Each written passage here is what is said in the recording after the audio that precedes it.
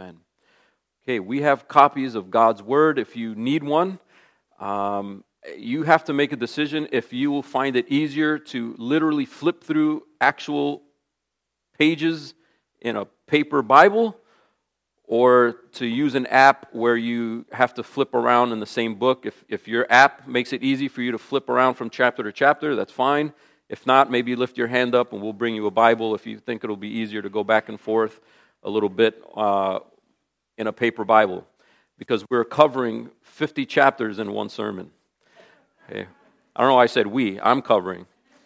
So we're going to do an overview of the book of Genesis, and the reason why we're doing that is because we're going to have a sermon series through the book of Leviticus. And some of you are going, that doesn't sound very exciting. That's why we want to do it. We want Leviticus to be in your repertoire of go-to. All 66 books should be go-to books, but in all honesty, some books are go-to books, and some books are the ones that we kind of trudge through when the Bible in a year reading plan makes us do it. And I want Leviticus to be one of those books.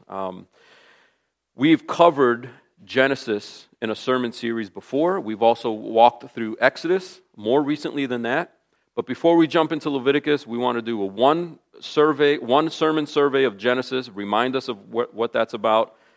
Next week we'll do a one sermon survey of Exodus, remind us of what's going on there so that we're prepared to do Leviticus. Now, we'll eventually make our way through all 5 books, the first 5 books of the Old Testament, which is referred to as the Torah, the Law, Genesis, Exodus, Leviticus, Numbers, and Deuteronomy. Some have called it the Pentateuch. I'm going to explain where that word came from, but the first 5 books cohere almost as one big book. And so when you read the rest of the Old Testament, it helps you to understand those first 5 books. So when the prophets are preaching, that's what they're preaching. That's what they're asking the people to return to.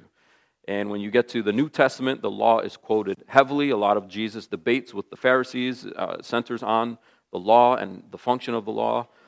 So I'm actually excited to get into Leviticus and talk about its relevance for us today and how it helps us see the big picture of the gospel. We're going to do that in Genesis. And when I thought about how to think about the book of Genesis, I thought of like when you are on a trail or maybe even at a mall, you're in a place where there are multiple paths and directions and you need a directory, just a big picture that has a huge map on it. And I don't know if this happened to you, it's happened to me. You go up to the map, and it's a beautiful map, and it's colors, and it's coded, and there's numbers, and there's paths. But if there's no red dot that says you are here, I don't know how to orient me. It's harder to figure out where I am in the map. Nice map, beautiful map, well done. Where am I there? Not very helpful if I don't know how I fit into this map, because then I don't know where to go or where it's going. And I think for a lot of us, we read the Bible, we hear about the Bible, we know verses here and there, and it's like nice map, but I don't know how I fit into things. Or maybe we look around us in the world and we see how things are, we have a sense of how things should be, and it feels like it should be like this, but it's actually like that. And what is the map of the world, and how do I fit into this greater story that God has established? On the other hand, it's completely useless to walk up to a directory that's completely blank that has the dot that says you are here. You are here where? If there's no path and no structure, just a big white space and then a dot, you are here. And that's what we get from the world. You are special. You are awesome. There's no purpose in life. There's no reason why you were born. There's no meaning behind anything. After death, there's just nothingness. Before we were here, there was nothingness. And the world is just spiraling toward, an eventual, be burned up by the sun. And, you're just molecules that fell together. There's no meaning in anything. But you're special. That doesn't cohere. You are here. Where? Just a white space. There's no map. There's no structure. There's no overarching story that you belong to. So the book of Genesis wants to do both. Provide this overarching map, this bigger story, but not just a big grand story, nice tale, but how you fit into that story. And it has everything to do with living your life today. So turn with me to the book of Genesis. If you have your Bibles, first book in the Bible, a book of beginnings. That's why it's called Genesis. And I'm kind of thinking on my feet as how much to cover, where to stop. So we'll do it together. Hopefully you're familiar with some of the story, but you'll remember that in the very beginning, the earth was without form and void. It says right there in verse 2. God created the heavens and the earth, and then it kind of backs up and says, the earth was without form, and it was void, and there was darkness over the face of the deep. So it was a big ball of chaos. There was no order, there was no structure, it just was darkness, it was depth, it was an abyss, a floating abyss in the middle of space. And there was no light. Everything that we associate with goodness, it wasn't there yet. The things that we associate with judgment and darkness are there. It's empty and it's dark. And out of that, God creates order. He orders things, and His creation is orderly. He creates things in order and sets up the creation week to demonstrate this orderliness in creation. And then after He creates man, we don't know how long it takes, but the serpent comes and deceives Eve, tempts Adam, and Eve falls first. Adam is right there and falls with her, and we are back into chaos. So from chaos, God creates order, and then the order is roughly still there, but now it's fallen, and now it's cursed. There's still going to be vegetation, but it's going to be vegetation with thorns. There's still going to be childbirth, but it's going to be childbirth with heavy pain. There's still going to be work that's enjoyable. Man has things to do, things to accomplish. Man is built to accomplish things and do things and strive, but now it's going to be by the sweat of your brow that you accomplish things. It's going to be difficult to accomplish things. And so order is still there. It's not back to complete void and emptiness. There's still order there, but it's a broken order, and it's a damaged order. It's a cursed order of things. So we go from chaos to order to fall in just the first few chapters. And we spend a lot of time on God's conversation with Adam and Eve, and rightly so, but I'm always taken by God's conversation with Cain. In chapter 4, we see the story of Cain and his brother Abel. It says in verse 2, Abel was a keeper of sheep and Cain was a worker of the ground, so they had different tasks, different careers, if you will. In the course of time, Cain brought to the Lord an offering of the fruit of the ground, and Abel also brought of the firstborn of his flock and of their fat portions. So the difference between them is Cain's sacrifice is nondescript. There's nothing special about it. Fruit from the ground. He brought a gift, but Abel's sacrifice or offering to the Lord has these descriptions. He brought of the firstborn of the flock. He didn't just bring flock. He brought the firstborn. He didn't just bring any portion. He brought the fat portion. He's bringing God the best. And the Lord had regard for Abel and his offering, but for Cain and his offering, He had no regard. And this is a theme that you'll see throughout the whole Bible. You can have church and you can sing the right songs, and God has no love for it. You think of the prophets where it says, God is up there putting fingers in His ears going, stop, the noise is bothering my ears. It's bothering my ears. You singing songs, and your heart isn't behind it. You don't really care. You're just here to have a service. You're not really here to worship me. I hate that. And so we see the beginning of that here. And Cain gets mad. What? I brought the offering. I did the service. Yeah, but what was behind the service? I'm not feeling that. And how does Cain deal with that? Cain wants to worship God on Cain's terms. He doesn't want to worship God on God's terms. And that is the underlying current for the rest of humanity's story. It's not just a rejection of God, but it's an acceptance of God, how we want God to be. And right in the very beginning, God is saying, no, it has to be how I want it to be. And Cain doesn't like it. And so his face fell, it says in verse 5. In verse 6, the Lord said to Cain, why are you angry and why is your face fallen? If you do well, will you not be accepted? And if you do not do well, here's the warning: sin is crouching at the door. Its desire is for you, but you must rule over it. Man, I love that. God is the consummate dad. He's the perfect dad. Say, if you just do what I say, won't it go well for you? God has every right to pull out the "I'm God and do what I say" card. I demand worship because I deserve worship. I created this. I put you here. I made that happen. I gave you the skill. I gave you the fruit. I deserve worship, but he doesn't do that. He puts it in terms of that even a debased mind like Cain can understand.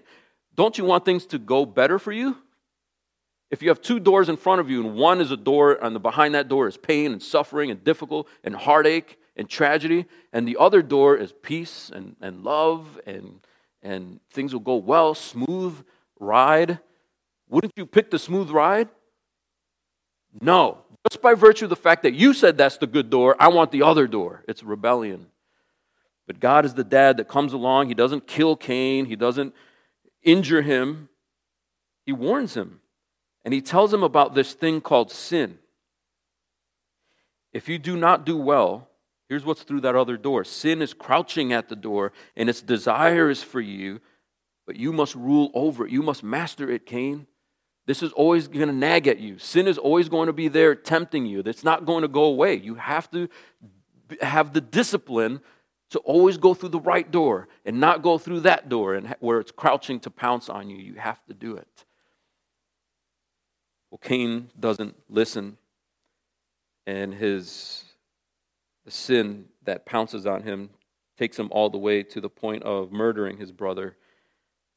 So he murders his brother, and God in his gracious mercy gives him a punishment not of death but of exile, but then he also gives him protection in that exile. I find that to be extraordinarily merciful.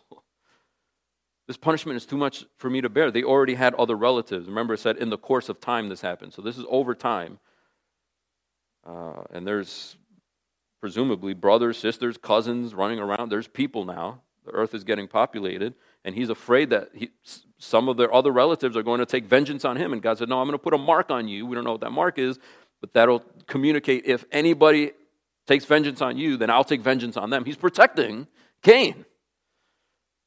Amazingly gracious God. But the reason why I think that's so important early on in these chapters is because God is describing to us the struggle with sin that's always going to be a struggle because of that fall. And it gets worse. It's not just Cain, it's people. People are like this. They like sin. They want it to crouch. Sin doesn't even have to crouch after a while. It's a buddy, it's a pal, and it's invited. In chapter 6, verse 5, man already began to multiply, and there's all kinds of people, and some weird stuff is going on in the first 4 verses of chapter 6, which we can talk about separate time. But verse 5, the Lord saw that the wickedness of man, whatever you think about the first 4 verses of chapter 6, this is the point of it. The Lord saw that the wickedness of man was great in the earth, and that every intention of the thoughts of his heart was only evil continually. All they thought was evil. All they ever did was think sinful thoughts. So God, in a sense, hits the reset button by wiping out the earth with a flood, saving Noah and his family as a righteous family. And they come out of the ark and they begin to populate the earth all over again after the flood subsides. And after the flood subsides, we get God's promise that he will never flood the earth again. That's in chapter 8, but look at verse 21. Very interesting. The Lord is promising never to wipe out the earth with a flood again, but within the promise, it's a very discouraging truth. He says, I will never again, verse 21 of chapter 8, I will never again curse the ground because of man, for the intention of man's heart is evil from his youth. In other words, this is still going to be the case. If you look at the flood narrative, wow, all they ever did was think evil thoughts all the time. They must have been crazy. Glad we're better. No, as soon as they get off the boat, God says, this is the case. It's not environmental conditioning. From when you're a little baby, You want that toy. Why should that other baby have that toy? I want to play with that toy. Gimme, mine. No. What are the first words you learn? And so God is saying, I'm not going to destroy man again, not because man is going to be better this time, but because I want that flood to serve as a picture of a judgment that's going to come later. But I'm not going to keep doing the little mini judgments on a worldwide scale like that. But it's not because man is any better. And if we look around ourselves and we look at the news and we see political parties slashing each other, and we dive into that, we repost the stupid memes that are completely eviscerating a human being created in God's image because they're not your platform. And so it seeps into how we're just used to it. We're accustomed to it, and it's hard for us to see that we are the ones that are surrounded by evil, and we live in Noah's day all over again. So when we look at where we are on this map, yeah, it's a map that's cursed. There's order and there's structure to it, but it's damaged. And there's pain and there's suffering. So God from the very beginning is not painting a picture that the world is beautiful and dandy and nice. And, of course, there's sin and there's hurt and there's pain. We play our part in it as well. Noah messes up, he sins, and then it's not long before the people get together. They build this Tower of Babel, and when they do that, they say, hey, let's build for ourselves this tower. Let's build it for ourselves. Let's gather instead of spreading out and fulfilling and multiplying and fulfilling the earth. Let's kind of hunker down, get together, and let's make something, a monument of ourselves. It's about ourselves, and so God confuses their languages to kind of force them to go out and create nations and peoples. And so we see this worsening of sin throughout. But there's a promise of hope. And that's in chapter 3, verse 15. If you can look there briefly. If there's one verse to highlight in the entire book of Genesis, one verse that captures the bigger story and how you fit into that story, that's chapter 3. After the fall, after that initial sin, God comes and God curses the serpent, the woman, and man. But within his curse to the serpent, embedded in his curse to the serpent is a promise of hope for woman and man. So that even though women will suffer and even though man will suffer, that suffering is not going to be the end of them, but there's a promise embedded in the curse to the serpent that will be the end of the serpent and is the reason why woman and man still have a chance. He tells the serpent, because you have done this, cursed are you above all livestock. This is verse 14. And above all beasts of the field, on your belly you shall go, and dust you shall eat all the days of your life. Now here it is. I will put enmity between you and the woman, and between your offspring and her offspring. He, not they, he, the offspring, the seed from the woman will bruise your head, and you shall bruise his heel. So there's this fight between the woman's seed and the serpent's seed. Everything that Satan, the deceiver, all those that would represent his agenda, fighting against the cross. This is Psalm 2. Why do the nations rage against the sun? Kiss the sun lest you be destroyed. This is Genesis 3:15. This continual battle between evil and good, between the effects of the curse and God's promise of blessing. And God promises blessing, promises of victory over the serpent through the seed of the woman. That your blow to him will be a heel strike, but his blow to you will be the crushing of your head. It's not it's not even, it's not equal.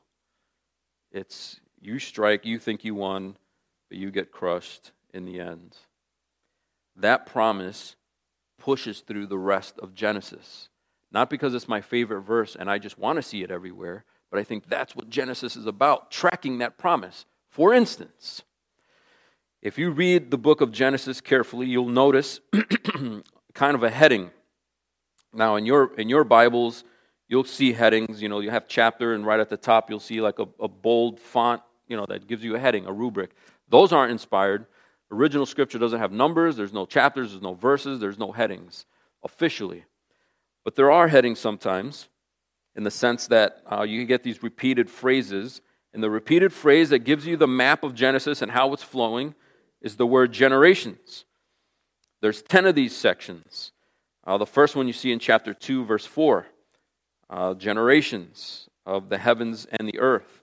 In chapter 5, verse 1, which is where I'm at right now, but you don't have to be there. But chapter 5, verse 1, this is the book of the generations of Adam.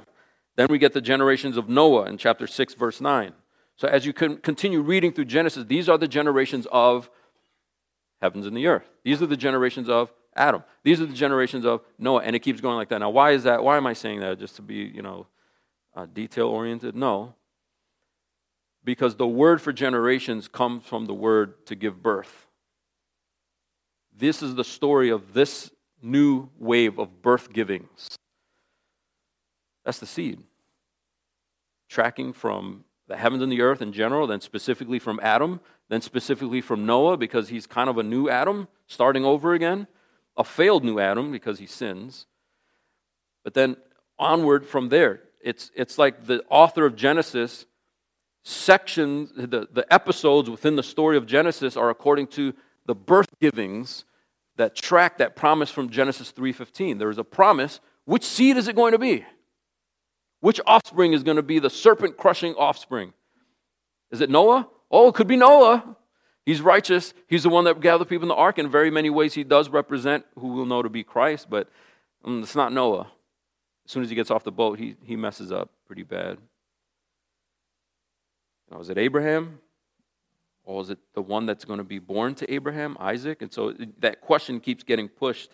And so the world is worsening. The world is sinful. The world is evil. But there's this promise of good and blessing within that world that is tracked throughout the book of Genesis. So Genesis wants to track that promise, and if you don't see that promise as the kernel of the story, then Genesis is just kind of like stories. Kind of like this guy's faith, that guy's faith. Yeah, but faith in what? Right? That's how you orient yourself to why you're reading Genesis and how it has everything to do with you, because we adopt the same faith in that promise of that seed that will defeat sin. How do you defeat the sin crouching at your door? How do you heed God's warning toward Cain? Sin wants to jump on you and you have to master it. Have you mastered it? Can you master it? No. You are not better than Cain. I'm not better than Cain. I am Cain. And even if I don't go to the point of actually bashing my brother's head in with a rock because I'm jealous or envious or prideful, those feelings that eventually culminate in that extreme reside in me. And I can't master it on my own.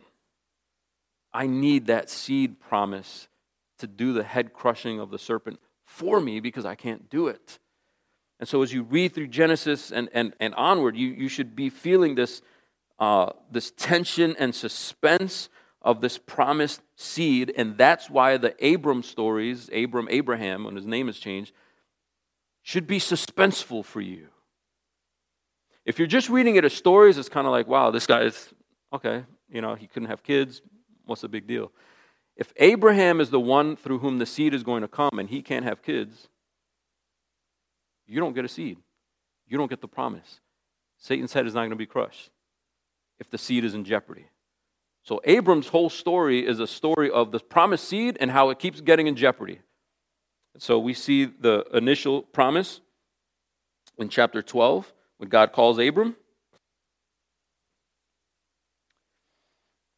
Now the Lord said to Abram, "Go from your country and your kindred and your father's house to the land that I will show you, and I will make of you a great nation, and I will bless you and make your name great so that you will be a blessing." The purpose of me blessing you is not to have a blessed person. The purpose of me blessing you is to have blessed people, someone through whom the blessing will come. That's the seed.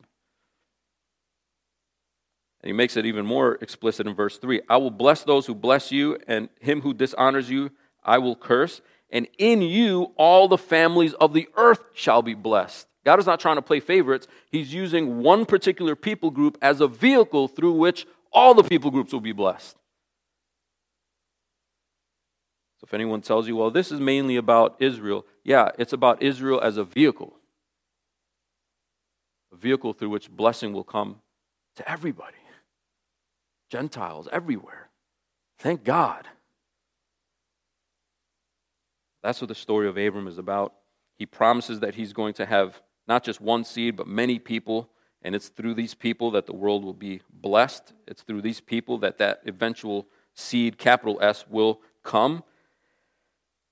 But they can't have kids. They're old. Sarah's old, and so it looks like the promise isn't going to happen. And so they do weird things, like Sarah has this idea, how about we use Hagar, and you can sleep with Hagar and have a seed there, but it'll be my seed, This corrupt kind of thinking, like, okay, we'll manufacture the seed if it's not going to happen. And God said, I didn't give you that plan. That plan is stupid. Yeah, but we're waiting and we're just getting old. When Sarah heard the promise, she laughed. You remember that? So, we see that threat. They see barrenness as a threat to the seed, and so that's why they try to do something about it. They're not just trying to have a kid because everybody else has kids and we're just kind of alone in the house. It's the seed promise. The world is hanging on this. All the blessing that will come to nations is hanging on them having a child. And so they try to manufacture it. They don't quite see how God is going to do it. And so doubt creeps in again. Because evil hearts, broken hearts, doubtful hearts have a hard time seeing that God's promise will play out as He said, even if everything around me looks like it's pointing in the opposite direction. And so we try to take things into our own hands. You said going through this door will be better, but I think I could just go through this side door and do it a little bit faster, God. I'll do it a little bit quicker, God. We try to spiritualize some of our decisions.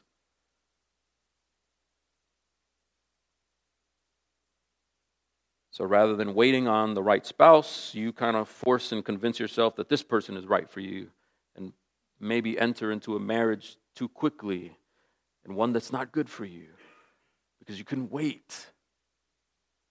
I mean, that's just one example. A career that you rush into, a decision that you rush into because you didn't want to wait for things to happen in a way that will go well for you. You want to jump on things. And so it's hard to judge Abram and Sarah. This is how they behave. And so they do the whole Hagar thing, really weird. That causes, we're still suffering the effects of that horrible decision. And then in chapter 17, God reminds them, have faith. This is a promise that I'm giving you. He unpacks it for them again. And then in chapter 20, they think the seed is in jeopardy again. You remember they encounter Abimelech.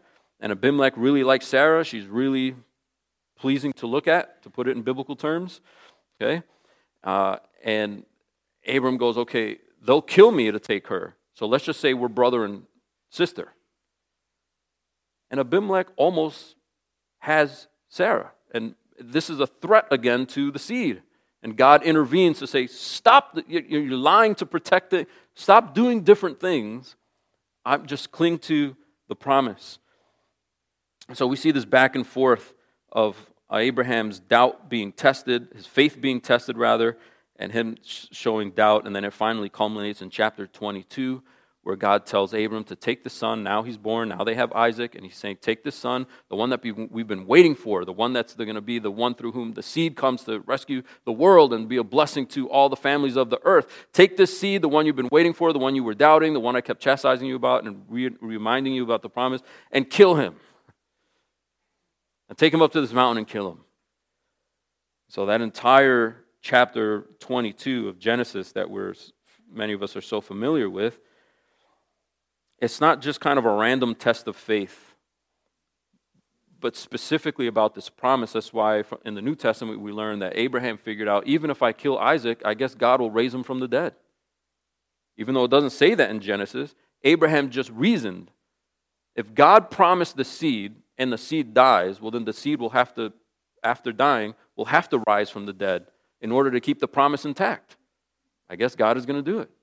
So he pulls out the knife thinking he's going to kill Isaac, and then he was going to sit there and wait to see how long it would take for Isaac to get back up.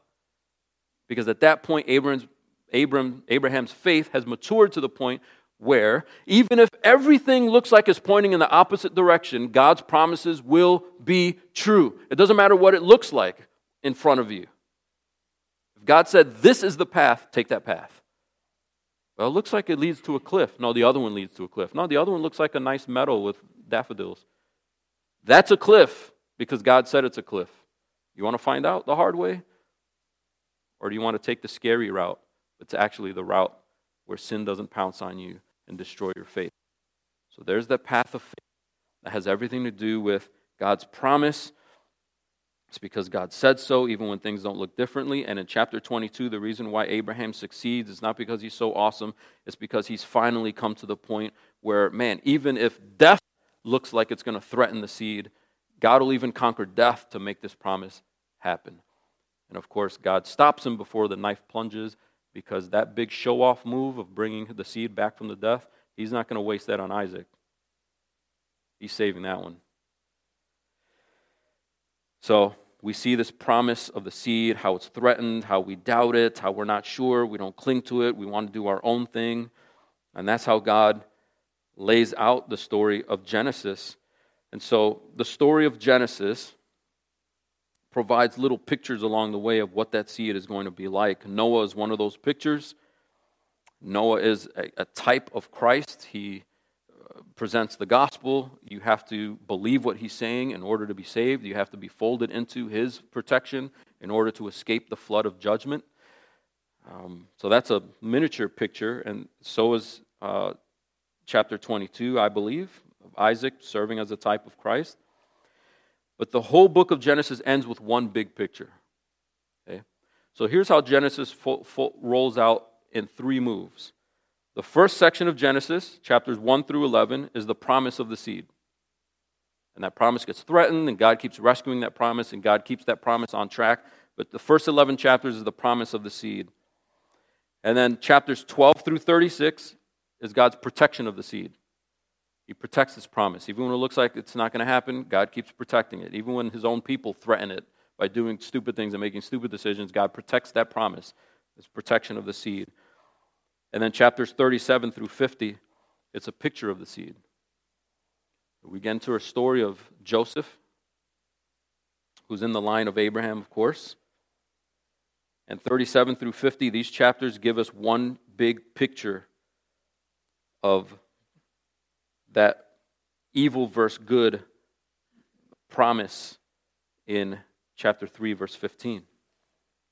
So the last story of Joseph illustrates it for us.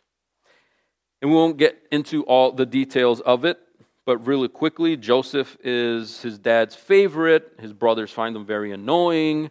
God reveals dreams to him about how special he is, and probably foolishly goes up to his brother and is like, I had this dream. It was really awesome. All of you were serving me. It was really cool. Shut up. After a while, Joseph was probably really annoying. His dad gave him this multicolored coat. Everyone else was wearing drab burlap sacks or whatever they had, sheepskins and stuff. But this guy had the Letterman jacket with all the buttons, and it was like the expensive thing that you just protected and kept in your closet and showed off everywhere, okay? But didn't even earn it. Didn't even earn the letters. It was just mama's favorite, dad's favorite.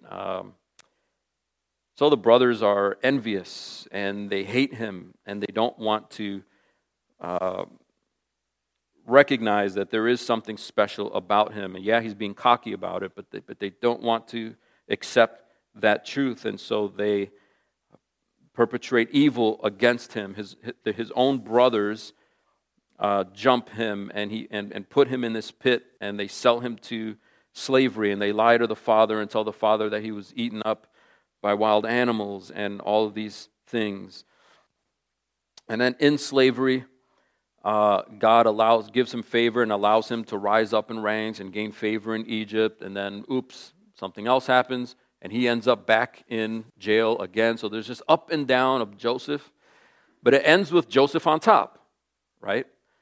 And then finally his brothers, there's a famine, they're hungry, they're starving, they need food, they have no idea Joseph is there. And when they see Joseph, they have no idea it's Joseph. He's got the Egyptian makeup on, he's older, they don't recognize that it's Joseph. And Joseph has the perfect opportunity to completely destroy them, throw them in a pit, make them slaves, get back at them.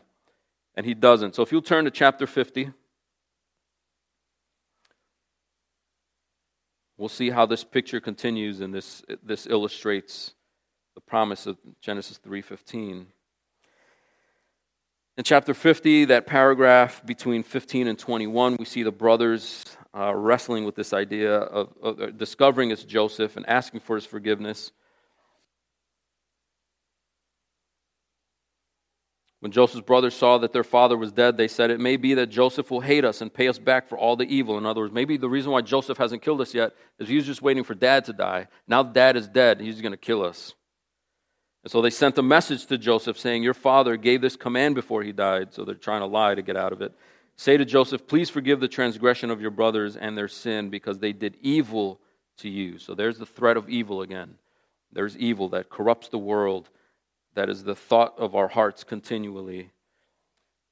"And now please forgive the transgression of the servants of the God of your father." Joseph wept when they spoke to him. His brothers also came and fell down before him and said, "Behold, we are your servants." But Joseph said to them, "Do not fear, for am I in the place of God? As for you, you meant evil against me." Now here's the key with the battle between evil and good. "You meant evil against me, but God meant it for good." Evil is not an oops for God. God didn't create the world and then, didn't see that coming. Gave Adam and Eve the garden, and then, I forgot to take turn off the choice button, he created the choice. He created the option. He created the sin door. Did he not know they would take it? Of course he did. He wants to use it. Why would you do that? Why would you set up the world, create order out of chaos for it to go back into disorder? Well, for a greater good. That's the principle. You meant it for evil, but God meant it for good. What's the greater good in this case? To bring it about that many people should be kept alive as they are today.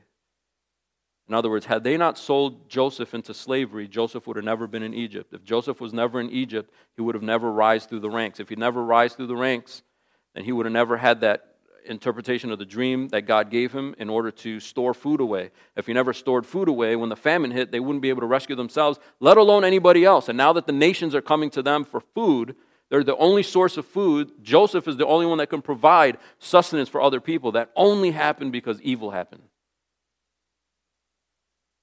And Joseph gets glory out of it. Why does God allow evil?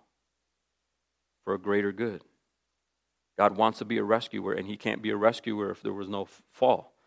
Now you might go, why does he want to be a rescuer? And keep pushing it back into eternal questions. But God receives glory out of being a rescuer.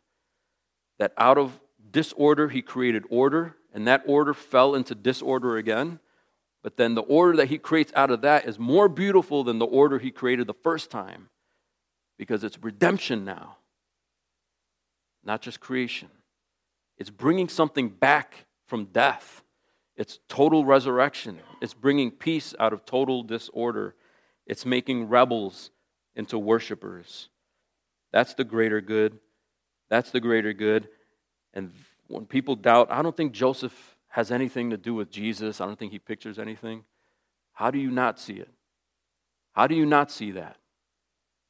Had Jesus not gone into the pit, into death himself, so that through that suffering he can rise up, ascend, and bring help to many who are starving?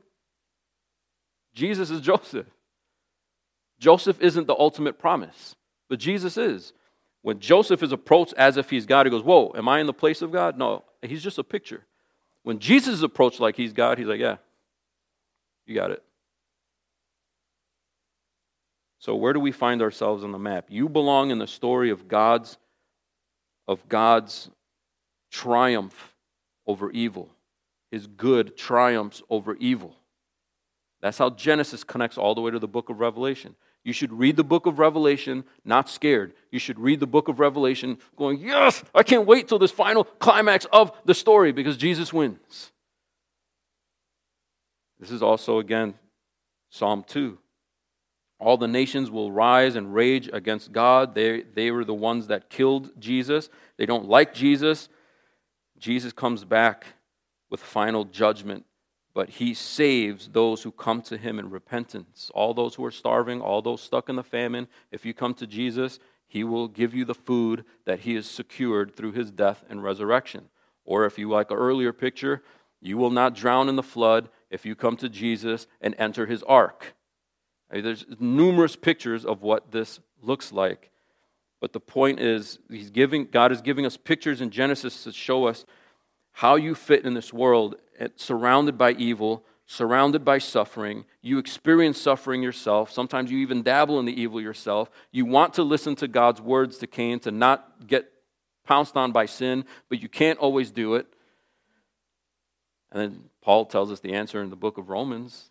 How do you put off sin? How do you cast off unrighteousness? You put on Christ. That's the only way to do it. The seed has been revealed. It's not a mystery for us. In the Old Testament, it was always a mystery. Who's that seed? Is this going to be it? Is David going to be it? Saul sure wasn't.